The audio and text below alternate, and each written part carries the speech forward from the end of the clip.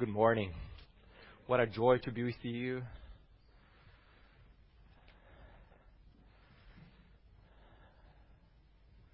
Besides heaven itself, there's no other place I would rather be. I long for this time that we can hear your voices, see your faces, hug you. Oh, thank the Lord.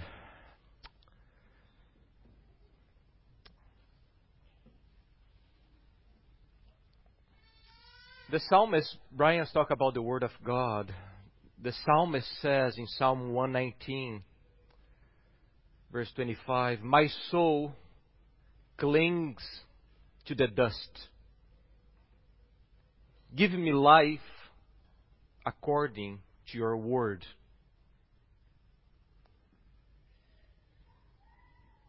Make me understand the way of your precepts, and I will meditate on your wondrous works.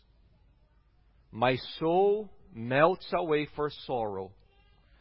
Strengthen me according to your word. It was Martin Luther who said the Holy Scriptures require a humble reader who shows reverence and fear towards the Word of God and constantly says, "Teach me, teach me, teach me." The Spirit resists the proud, but gives grace to the humble. So, Lord, we beg your help.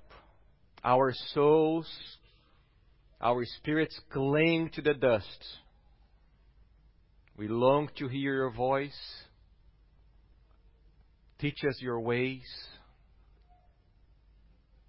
Help me to be faithful.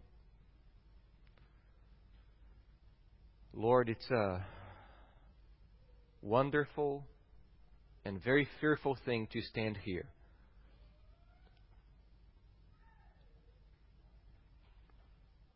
So help me. But I'm not the only one who has responsibilities here. Everyone here has the responsibility of listening attentively, listening carefully to your word. So both the preacher and the congregation, we all say with one voice, "Help us, Lord. Help us." We hear so many voices during the week. Lies, falsehoods, news. We are bombarded with things that easily create fear in our lives. Despair, depression. And how refreshing it is to come into your house and receive a heavenly perspective. As Brian was saying, the truth that God reigns, that you are in your throne. Lord, we pray for the churches in Salem especially, Lord. So many churches fearing man instead of fearing you, O Lord. Help us. Help us to fear you. We pray your blessing upon your flock here in Salem. We ask that the sub-shepherds, the sub-pastors, would fall on their knees and remember that we will give an account for your flock, whom you bought with your precious blood.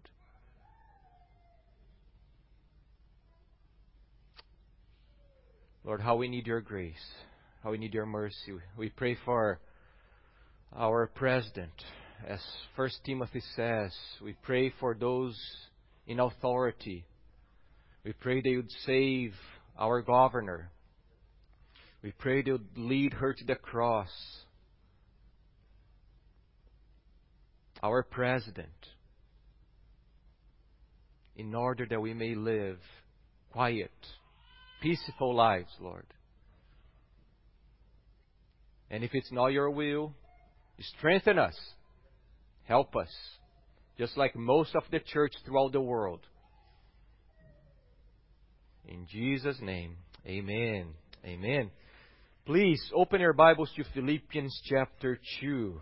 All right, Philippians chapter 2.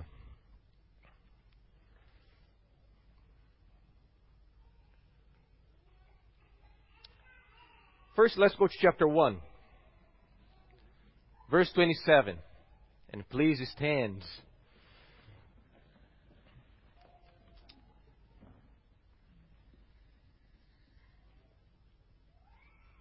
Chapter 1, verse 27, so the context is fresh. Only let your manner of life be worthy of the gospel of Christ, so that whether I come and see you or am absent, I may hear of you that you are standing firm in one spirit, with one mind, striving side by side for the faith of the gospel, and not frightened in anything by your opponents. This is a clear sign to them of their destruction, but of your salvation, and that from God. For it has been granted to you that for the sake of Christ, you should not only believe in Him, but also suffer for His sake, engage in the same conflict that you saw I had, and now hear that I still have. So, if there is any encouragement or comfort in Christ, any consolation from love, any fellowship from the Holy Spirit, any affection, compassion, complete my joy by being of the same mind, having the same love, being full accord and one mind.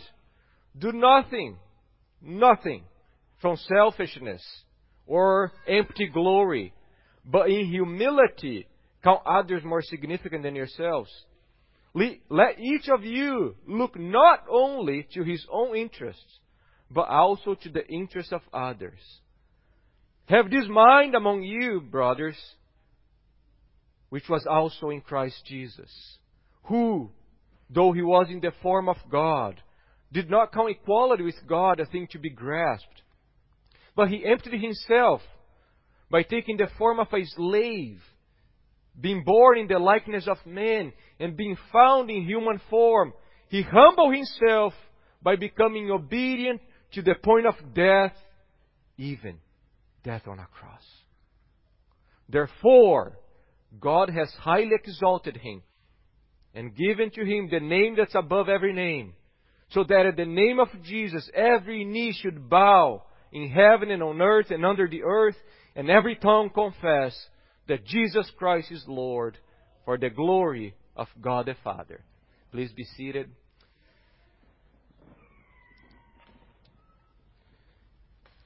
One scholar said, the doctrine of the Trinity is the most sublime truth of the Christian faith, and it is its supreme treasure. The doctrine of the Trinity. That's the most important doctrine in the Christian faith, is the doctrine of God. If you get the doctrine of God wrong, you got everything wrong. And it's the doctrine of the Trinity, that God is one being in three persons from all eternity. It's this doctrine that separates Christianity from all the other monotheistic religions. All the other religions who believe in just one God, and we can put here the Jewish religion, Judaism, and Islam. They believe in one God, but they have the wrong God, because their God is not triune. And that's probably the most important doctrine in the Christian faith. And yet, is one of the most difficult, if not the most difficult doctrine for our limited, fallible minds to grasp. I don't know anyone who had the audacity to say, I understand fully the doctrine of Trinity. We can't. It's beyond our ability as creatures, as finite beings. But here's the beauty of this, is that God made us rational beings, and we are supposed to study the Trinity as much as we can. How this God is one and three. One being and three persons. But what's fascinating is when you go through the New Testament, you never see the authors of the New Testament trying to give a theological explanation for the existence of the Trinity.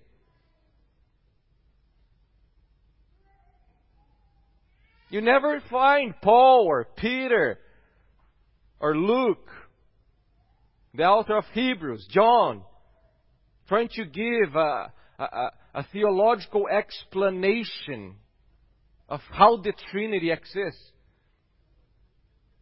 It's just understood, it's assumed by faith, by revelation of God Himself.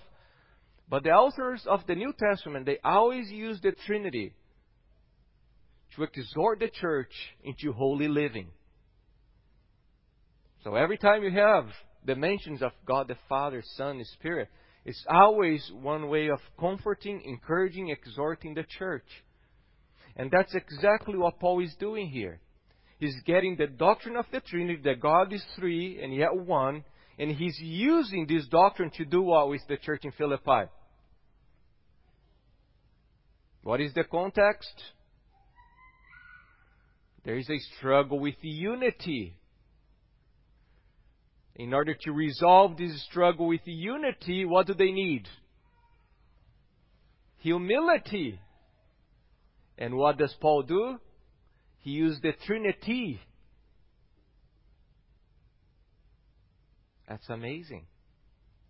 He used the doctrine of the Trinity to fight division in the church and promote humility that will produce unity. And people spend a lot of money to get degrees, to come up with some philosophical answers for problems in the home, in society. Do you know what the Bible does? Behold God. Behold your God. Look to your God. And that's what Paul is doing here. We have marital problems. What does Paul do? Hey, let me check with Plato what Plato wrote about marriage, and Socrates. Husbands, love your wives as Christ loved the church. The church is having some financial problems, some stingy people. What does he do? 10 steps to grow in economic status? No. Behold Christ. Though was rich, He made Himself poor in order to make many rich. That's how the Bible works. Biblical ethics. Look to Christ. Look to the Trinity. Look to God the Father. Look to the Holy Spirit. Learn from them. And that's exactly what Paul is doing. So may we let God use the deep truths of His character to impact us in the most practical ways. So here we are, talk about important doctrines. Here we are in Philippians chapter 2, and that's for sure one of the most important passages in the New Testament, and I would say in the whole scope of the Bible. That's one of the most precious, most important texts in the whole Bible. So, for example, Gordon Fee, he writes, this remarkable passage is at once one of the most exalted, one of the most beloved, one of the most discussed, debated passages.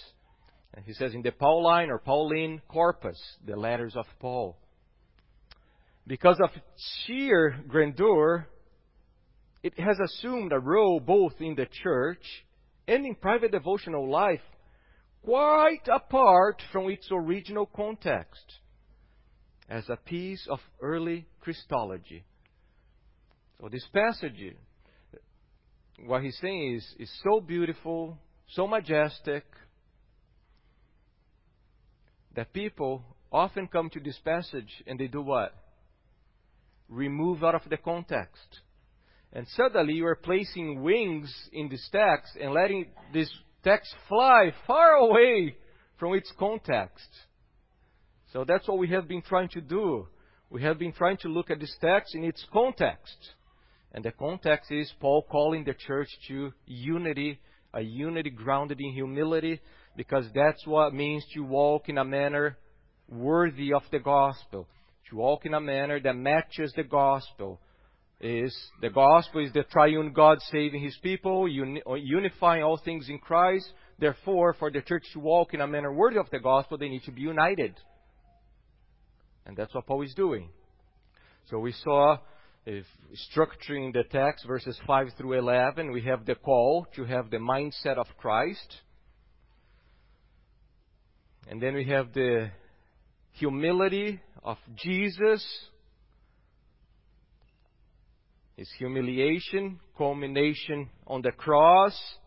And now we come to His ascension. The enjoyment of the humility. That's how He can make a U-shape. So from glory all the way down to the cross and now back to His glory manifested. It's not that He removed His glory. God can never remove His glory, but He can clothe His glory so others will not see. And that's what He did. He clothed Himself in the form of a slave. And today we come to the last part in this series. We have spent a long time in these verses. And today, the Lord willing, we come to the final portion. Verses 9 through 11, the enjoyment of the mindset of humility. So just to refresh our minds, and maybe you were not here before, verse 5, we have the exhortation for the mindset of humility. Look at verse 5. Paul says, have this mind in yourselves. This mind, which mind? You got to go to the verses preceding. Do nothing from selfish ambition. Nothing from vainglory. But in humility, count others more significant than yourselves. Look not only to your interest, but to the interest of others. So that's the mindset that Paul is calling. So he says, have this mind in yourselves, which is yours or was in Christ Jesus. And now he shows how this same mindset that he's asking the Philippians was and is in Christ Jesus. So verse 5 works as a bridge between the exhortation to have the mindset and now the personification of the mindset, the example of the mindset. So verse 6 through 8, Paul gives us the beautiful example of the mindset of humility. And he shows Christ in His glory, who, though in the form of God, or who, because existing in the form of God, so all His glory in eternity as God Himself. And then He starts going down, down, down, down, down, His humiliation, until He reaches where? He humbled Himself by becoming obedient unto death, even death on a cross. How low should we go in our humiliation? How humble should we be? How high should we lift up others above ourselves? Paul gives the answer. Is there a limit? The cross.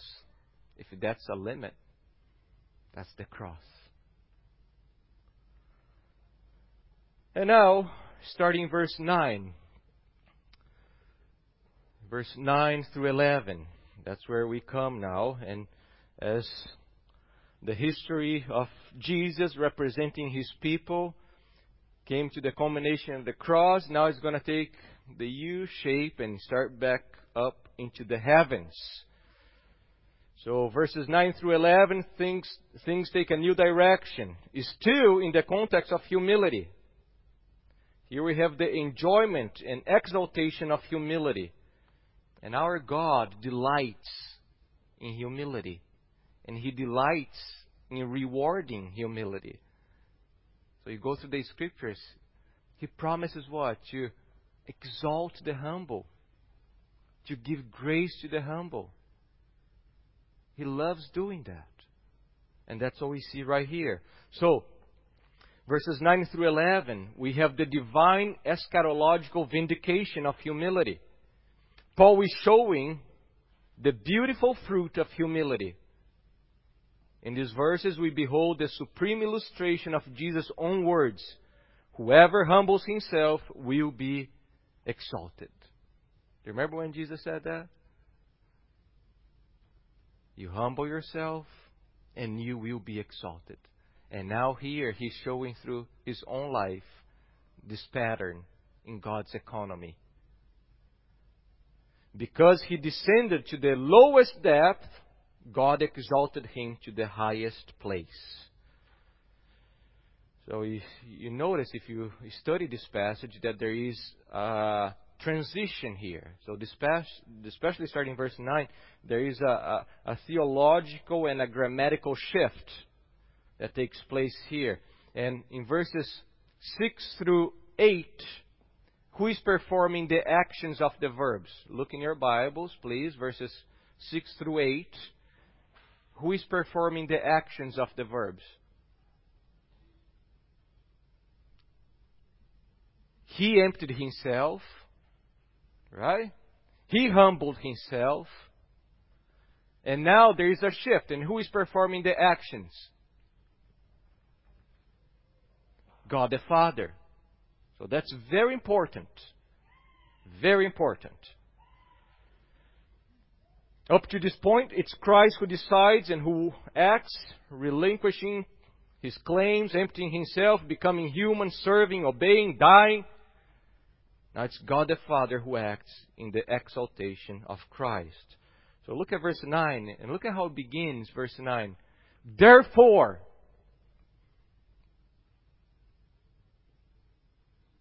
if you have a therefore,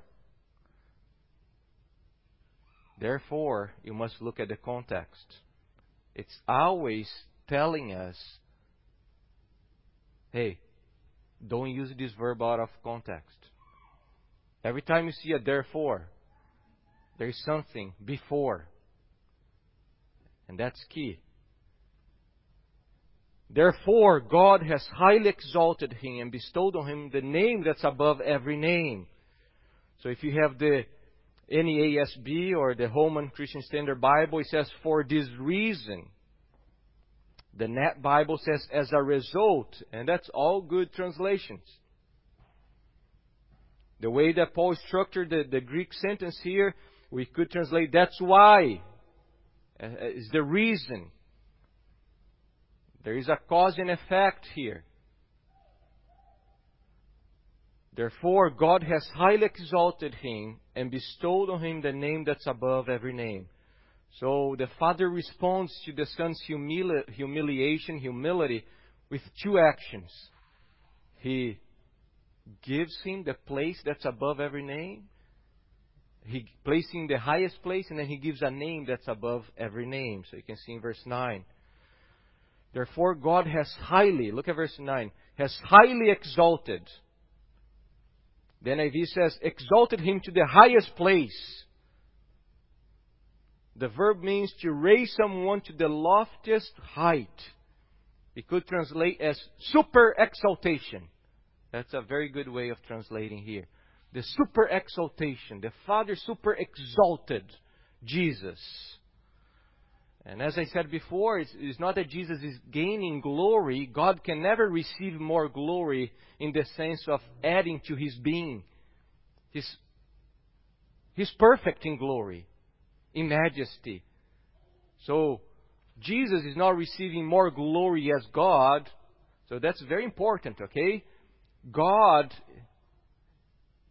He has His glory that never changes. It's not like we can remove some glory from God, or God can remove His glory from Himself. Oh, let me remove my majesty. No. When the Bible talks about the glory of God expanding through the earth, or give glory to God, that means to ascribe glory. It means to declare His glory, to proclaim His glory. That's what the Bible says. And that's what's taking place here. There's a passage in John 17, if you're writing down, John 17:5. It's fascinating and will help you understand what's taking place here. Jesus says, "And now, Father, glorify me in your own presence with the glory that I had with you before the world existed."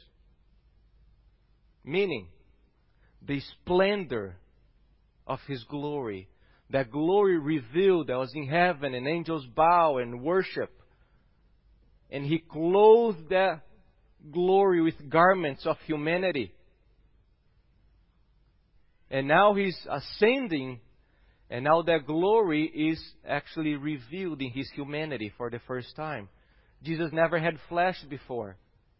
That's the first time He ascends into heaven with a human body. And now as if we can change the angle. He always had that glory. But now, for the first time, we can see that glory from another angle. As a humble king. The one clothed with humanity, dressed with flesh and bones. Isn't that amazing? God, one of the persons of the Godhead, now stands in heaven with flesh and bones. Why? To save miserable people like you and me. That's amazing.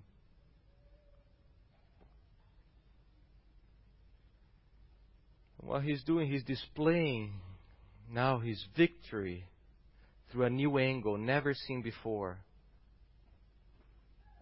The mystery of the kingdom of God has been revealed and manifested. It's the kingdom that's exalted through humility and suffering. So He's super exalted. And look at verse 9. It says, "And He received the name, and He gave Him the name that's above every name." And scholars debate, is that the name Jesus? Is that the name Lord? Jesus is His name from His birth. He shall be called Jesus because He will save His people from their sins. Matthew chapter 1. I believe that the name here is more a title. When you remember in ancient times the name represented what? We use names as labels. We have Dan. Back in ancient times, the name represented the attributes, the character of a person. Remember the time that Moses and the Lord in the burning bush, and the Lord reveals His name, Yahweh. Why? It's His faithful presence with His people. I will be with you. I am who I am. I'll be what I will be. I will take care of you. That's His character. And we can spend a lot of time trying to understand what is the name, what is the position. But I think when you understand, especially what took place in ancient times during the time of war, you can understand very well what's taking place here. The imagery of battle and war is just overflowing from this text. There was the ancient custom of giving a new name to a general, a commanding officer, once he conquered an epic battle. So if you study ancient documents, you can go to study the Roman documents, and you will see that how some people, after they conquer massive battles, important battles, they would receive a name. And that name wasn't a personal name. It's not like adding Jesse, but was a title. So, for example, Publius Cornelius Scipio Africanus, he was a Roman general, and he's one of the greatest military commanders and strategists of all time. His main achievements were during the Second Punic War, and he's best known for defeating Hannibal at the final battle of Zama in Africa. Because he conquered a massive battle in Africa, what was the title that he received? Africanus. That's the name he received. It's a title to remind of his victory. Another example. Nero Claudius Drusus Germanicus. Also known as Drusus the Elder. And he led a successful campaign into Germania. And then he becomes Germanicus, because that's the title he receives from victory in that area. So he receives a name now, a title of honor. Pompey received the name Great after his victory. So it's a public recognition, and that's what's happening here. That's very important for us to understand. This whole imagery here that Paul is placing before us is of military victory. And Christ, who looked like he was defeated on the cross, actually won the battle on the cross. That's exactly what Paul says in Colossians. He triumphed through the cross. You see the expression, every knee should bow. It's an expression of total surrender in the context of military victory. Once you conquer someone, they would bow before you as slaves. So if you read the Roman history, especially the civil wars, you will hear about Rome's enemies being brought to their knees. And every knee should bow. Every tongue confess. There are Roman coins. A lot of times you get Roman coins and you see the defeated nation. There is a picture of the defeated one on their knees, and they're doing like this. As if professing the lordship of the Romans who conquered them. The same with Greeks too. And that's what Paul is showing here.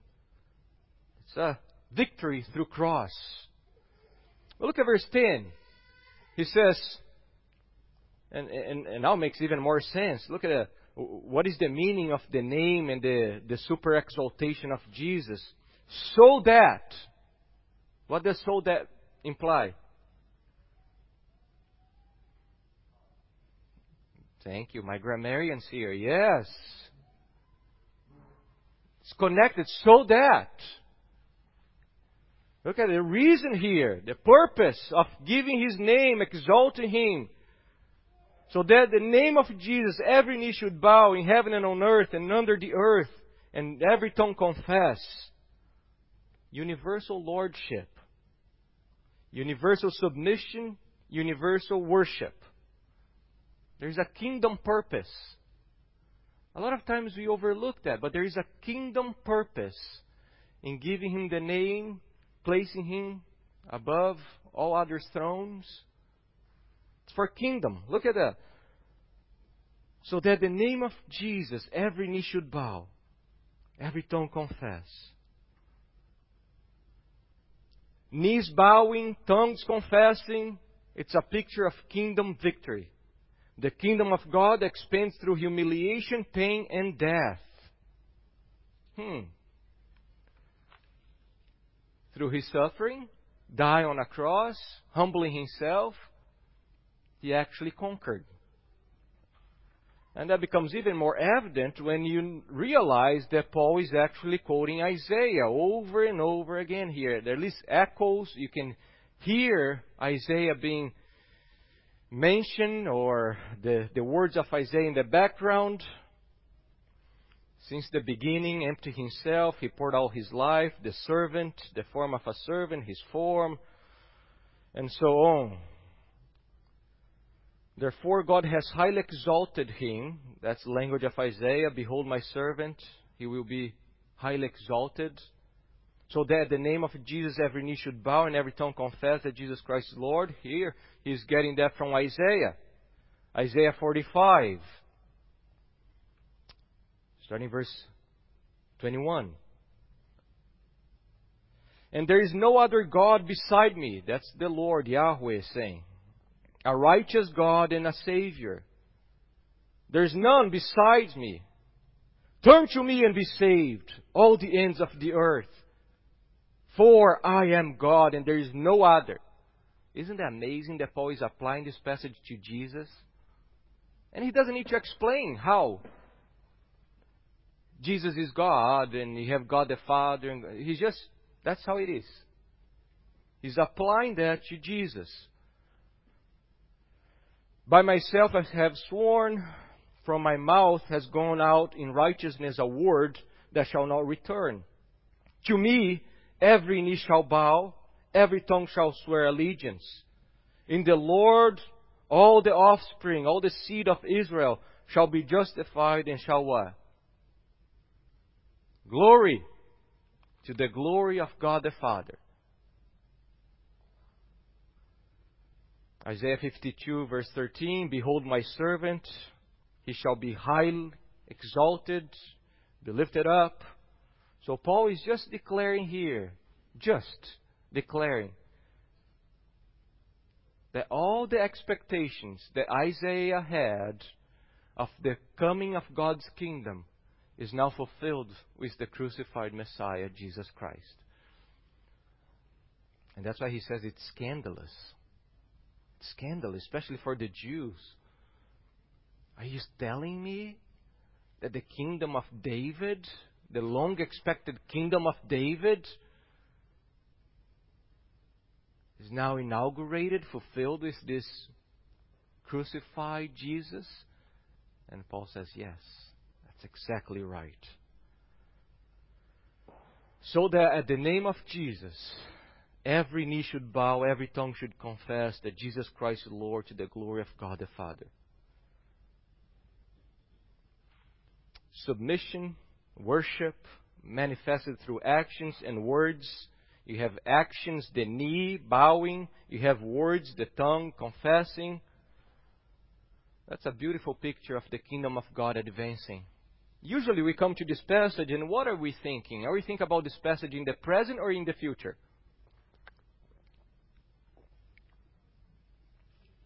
Future, right?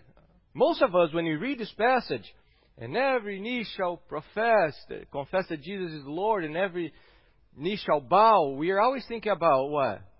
One day in the future. Actually, the verb to bow is in the past. Implies a continuation. And that's what we have.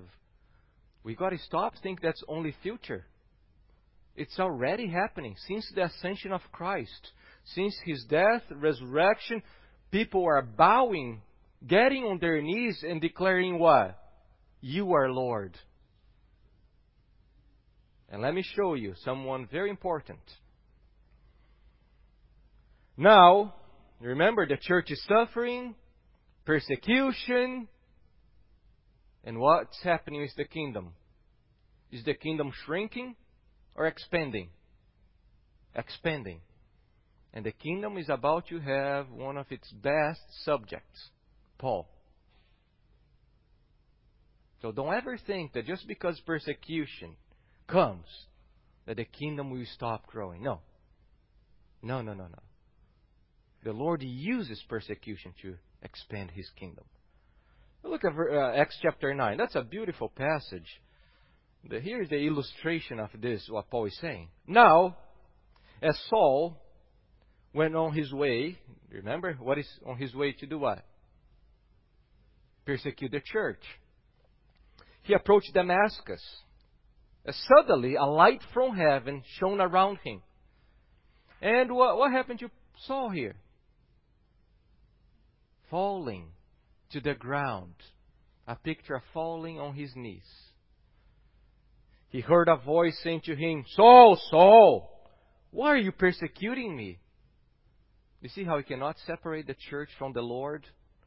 Saul is persecuting the church, and the Lord comes and says, what? Saul, Saul, why are you persecuting the church? Why are you persecuting me? And he said, who are you? What? Lord. Knee bowing, tongue confessing that Jesus Christ is what? Lord. You don't need to wait. It's already happening. And I hope that it happened to you. That there was a time in your life when you fell on your knees and you declared, Lord, you are my Lord. I belong to you. As the Lord had declared through Isaiah, to me every knee shall bow, every tongue shall swear allegiance, now fulfilled in Christ, we see taking place since the exaltation of Jesus.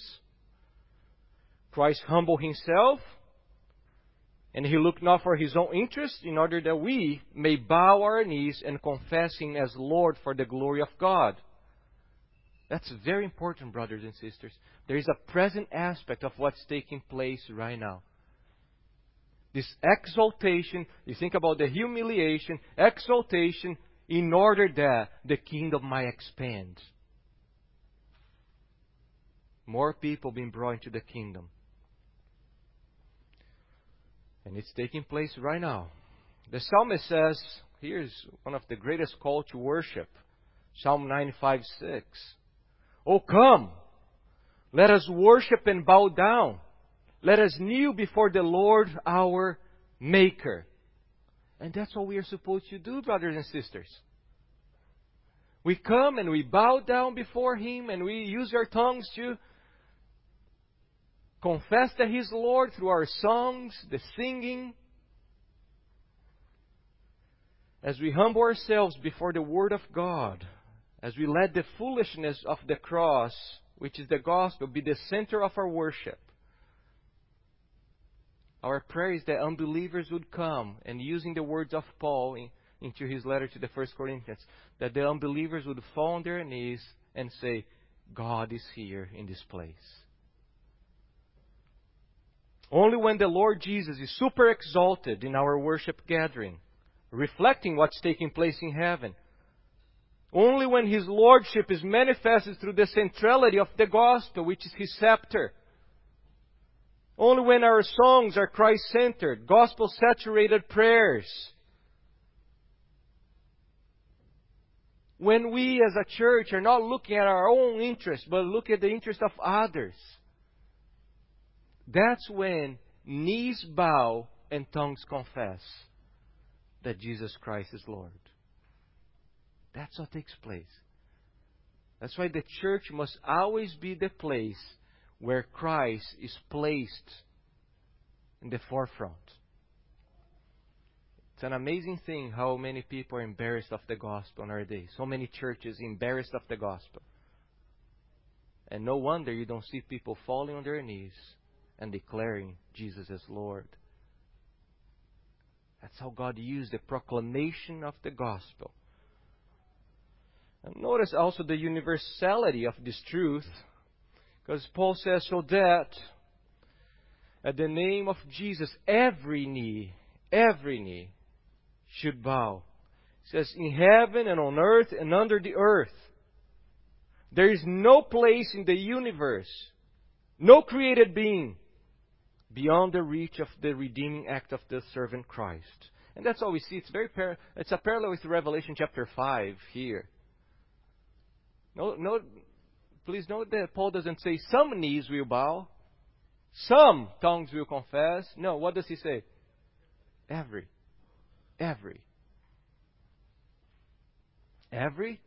Yes. Every. Believers and unbelievers, present and future. So let me try to explain that so you don't think that there is universal salvation here. And start throwing rocks at me before I finish explaining. The followers of Christ, they have been and they will continue bowing their knees before Christ out of love, affection, allegiance, and confessing Christ to be the Lord. That has been happening and will continue to happen. Amen? His people will fall down and worship Him. Use their tongues to confess that Jesus is Lord. How about unbelievers? How are the unbelievers in this text here? Let me tell you. Unbelievers, the moment they die, they go and they face Christ. And they get on their knees. And out of recognition, they must confess that He is Lord. And Christ sends them to hell. That's what's happening right now. If you're not in Christ and you die, you will fall on your knees and you confess Him to be Lord by walking into hell, by being sent into hell.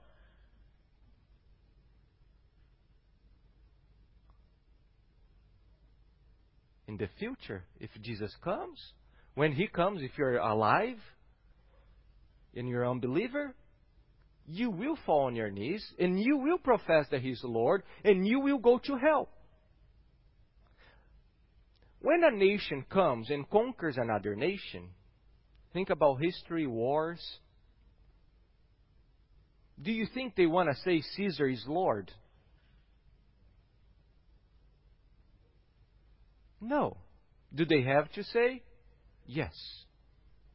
Do they receive the punishment? Yes.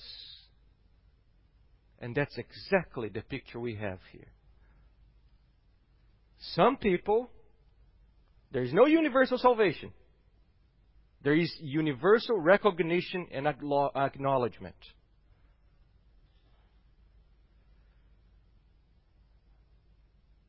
Like a conquered nation, their hearts are against that. It's not like they're confessing Jesus to be Lord out of love and affection, but out of recognition. They can do nothing but recognize.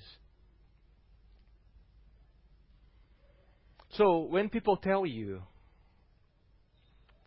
stop trying to impose your Jesus upon my life. I'm glad Jesus works for you. It doesn't work for me. When people try to domesticate Jesus, that's when you gotta say, I'm sorry, but I love you so much that the fact that you're refusing Jesus Christ is a sign of how much you need Him. When people tell you to stop trying to pose your Jesus upon their lives, remind them that Jesus cannot be domesticated.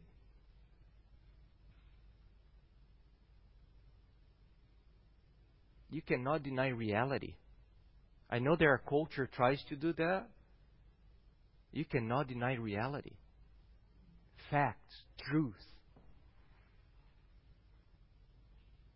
And you lovingly, graciously remind them that they will bow and they will confess that Jesus is Lord. Willing or unwilling.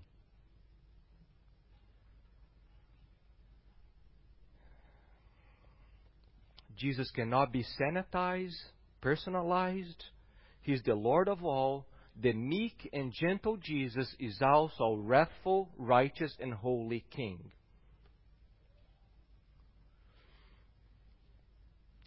I would like us not to miss the important aspect of this passage, because we often think about the future.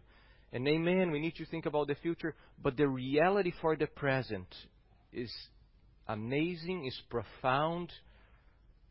The application of this passage right now.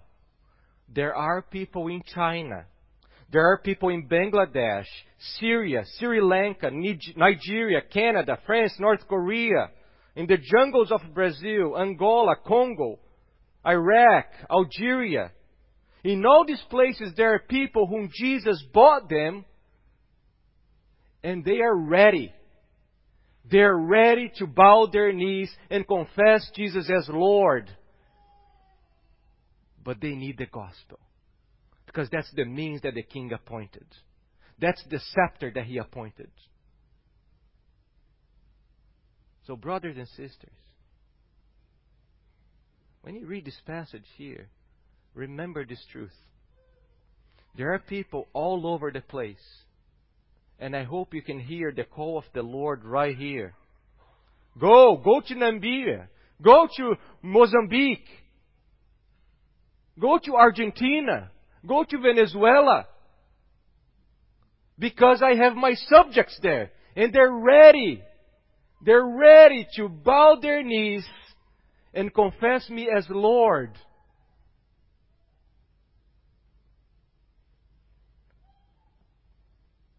We just sang, let every kindred, every tribe on this terrestrial ball, all over the world, to Him all majesty ascribe and crown Him. There are people all over the place. And sometimes we get so self-focused with our lives. My plans, my ways, my savings, my comfort. And we forget that the kingdom is expanding. And there are subjects all over the place. His precious sheep, bought with His blood, ready to deny Allah and confess Jesus as Lord.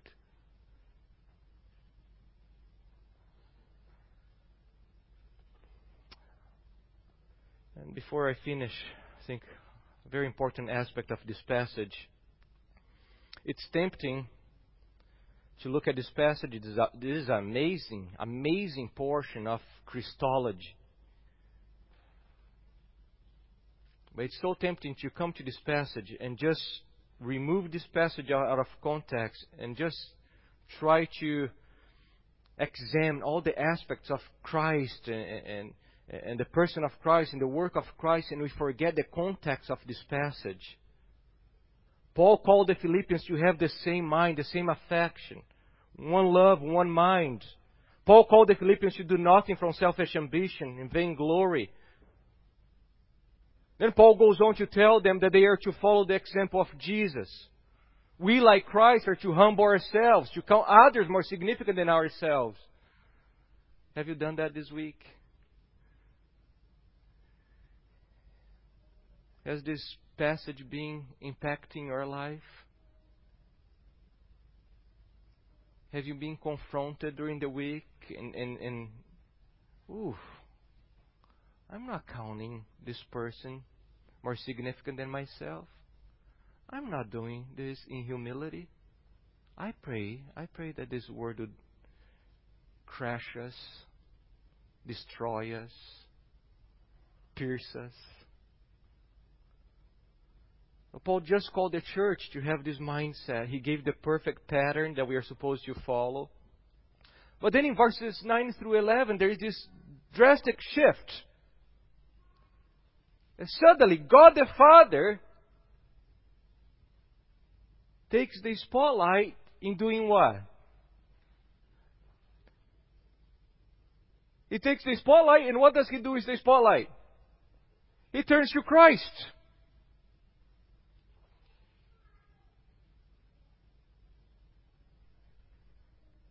The Father now starts to exalt the Son, giving Him the name that's above every name.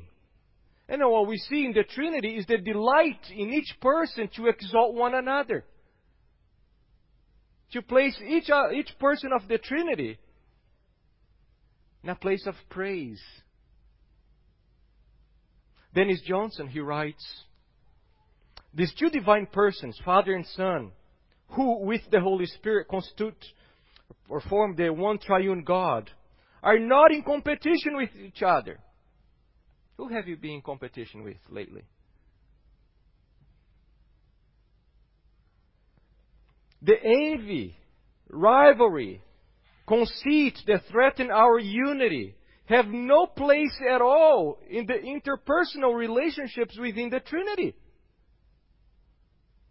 The purpose of verses 9 through 11 is to invite us to honor each other above ourselves, reflecting the mutual affection of the Father and the Son, and by implication the Holy Spirit, and their delight to enhance each other's glory.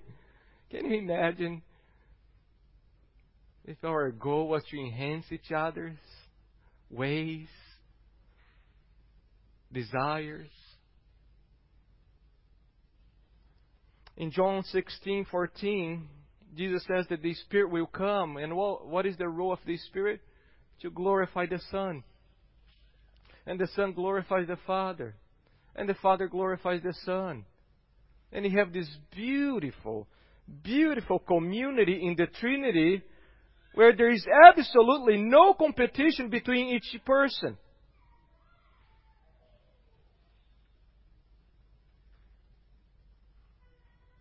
And we are commanded to reflect that in our lives, in our church life, in our family lives. And yes, I know we will never be like the Trinity. There is an infinite difference between us and the Trinity. Amen? They are three persons in one being. We are a lot of beings here. And different persons. They have three persons in one being. We are not perfect in love. We are not perfect in holiness. We are not perfect in gentleness. Amen. In kindness towards one another. Actually, because of sin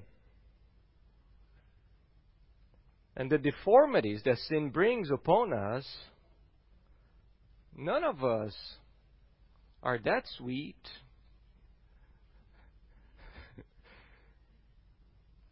As the triune God. None of us are that gracious, lovely, pleasant to be around.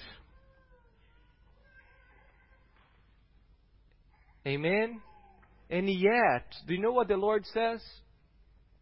Imitate us as a Trinity. Imitate me. We have no excuse. Ephesians 5:1. Therefore, be imitators of whom? Little John across the street. Be imitators of whom? God. Be imitators of God. Ooh, the triune God. Yes. Yes. Look at Jesus' words. John chapter 17.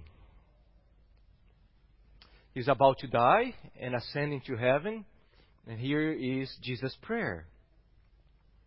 I do not ask for this only, but also for those who will believe in me through their word, that they may all be one. And what is the pattern?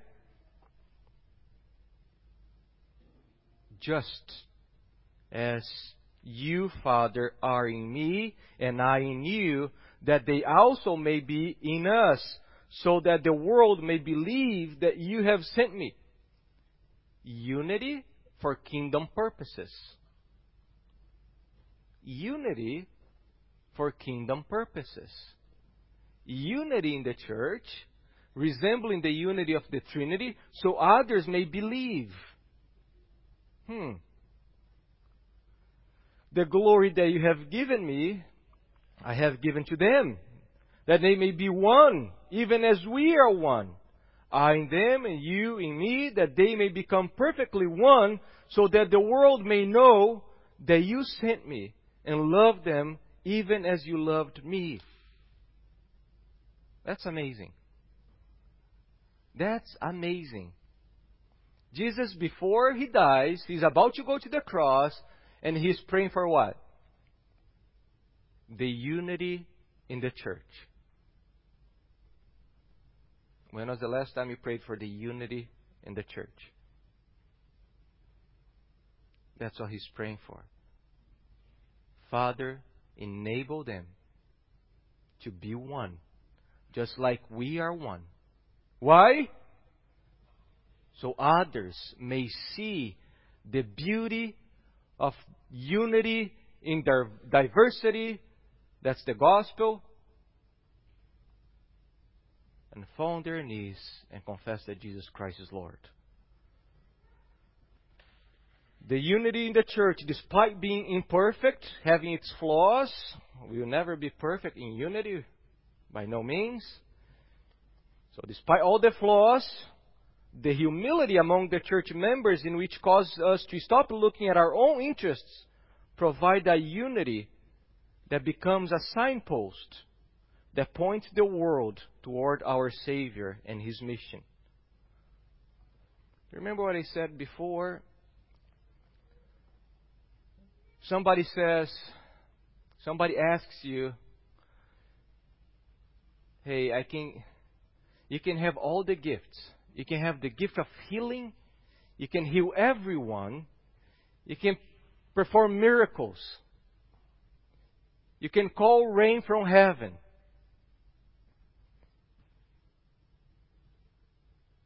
And you can humble yourself, count others more significant than yourselves, be a slave. Which one do you think you're going to resemble God the most?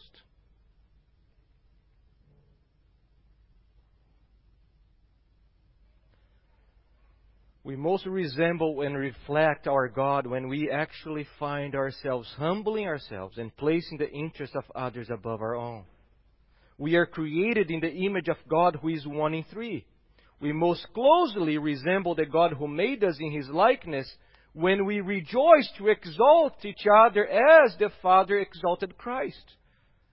We are most like our Maker when we discover that the sweetest dimension of His grace, the mercy that confers upon us, is actually in sharing with others, humbling ourselves, placing others before us. So people are supposed to look at the church and a church like that and see a unity in this church because of the humility of the members. And this unity because of humility, where we are placing others' interests above our own, reflect the God who is sovereign over all. A generous God, a God who loves to reward, a God who loves to serve and save.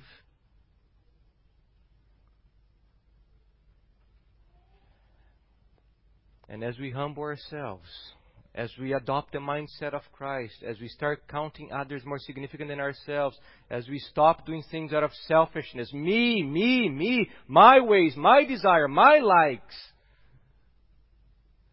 as we stop doing that, as we stop living like that, do you know what happens? What does the Lord promise to do is the humble?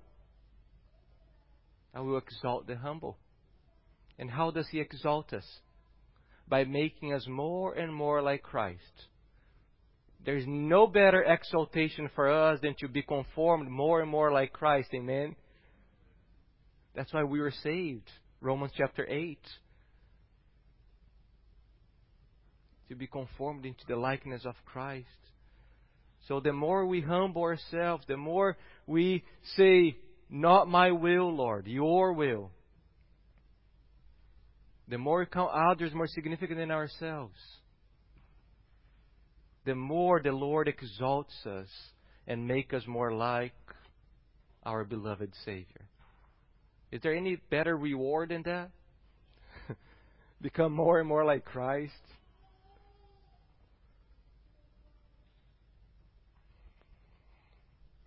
So that's what Paul is doing here, verses 9 through 11. He's reminding and teaching the Philippians that's part of God's nature to reward a church that's dressed, clothed with humility by exalting them, lifting them up to make them more and more like Christ. Lord, we confess our sins. We confess our pride. We confess our selfishness. We confess our self-centeredness.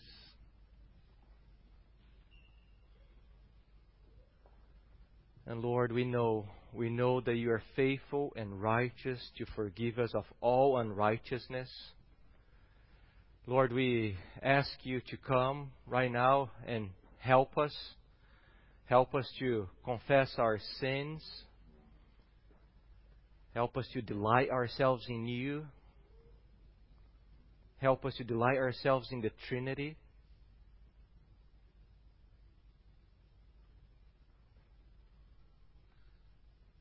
Lord, this text is so beautiful, so powerful, so confronting, so humbling. Work in us, Lord.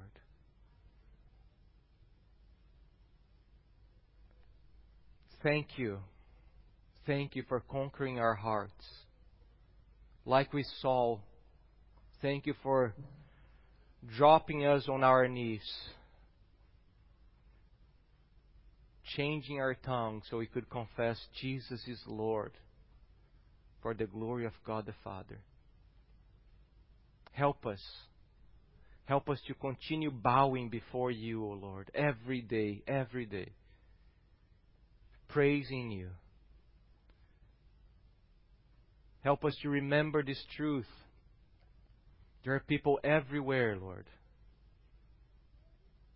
whom you have bought, and they're ready to renounce their idols, fall on their knees, and confess you as Lord. And there are those who have been playing with you. There are those who have been messing around with the gospel for years. Remind them of your lordship, Lord.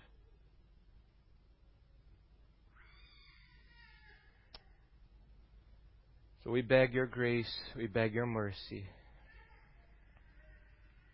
In Jesus' name, amen. Amen.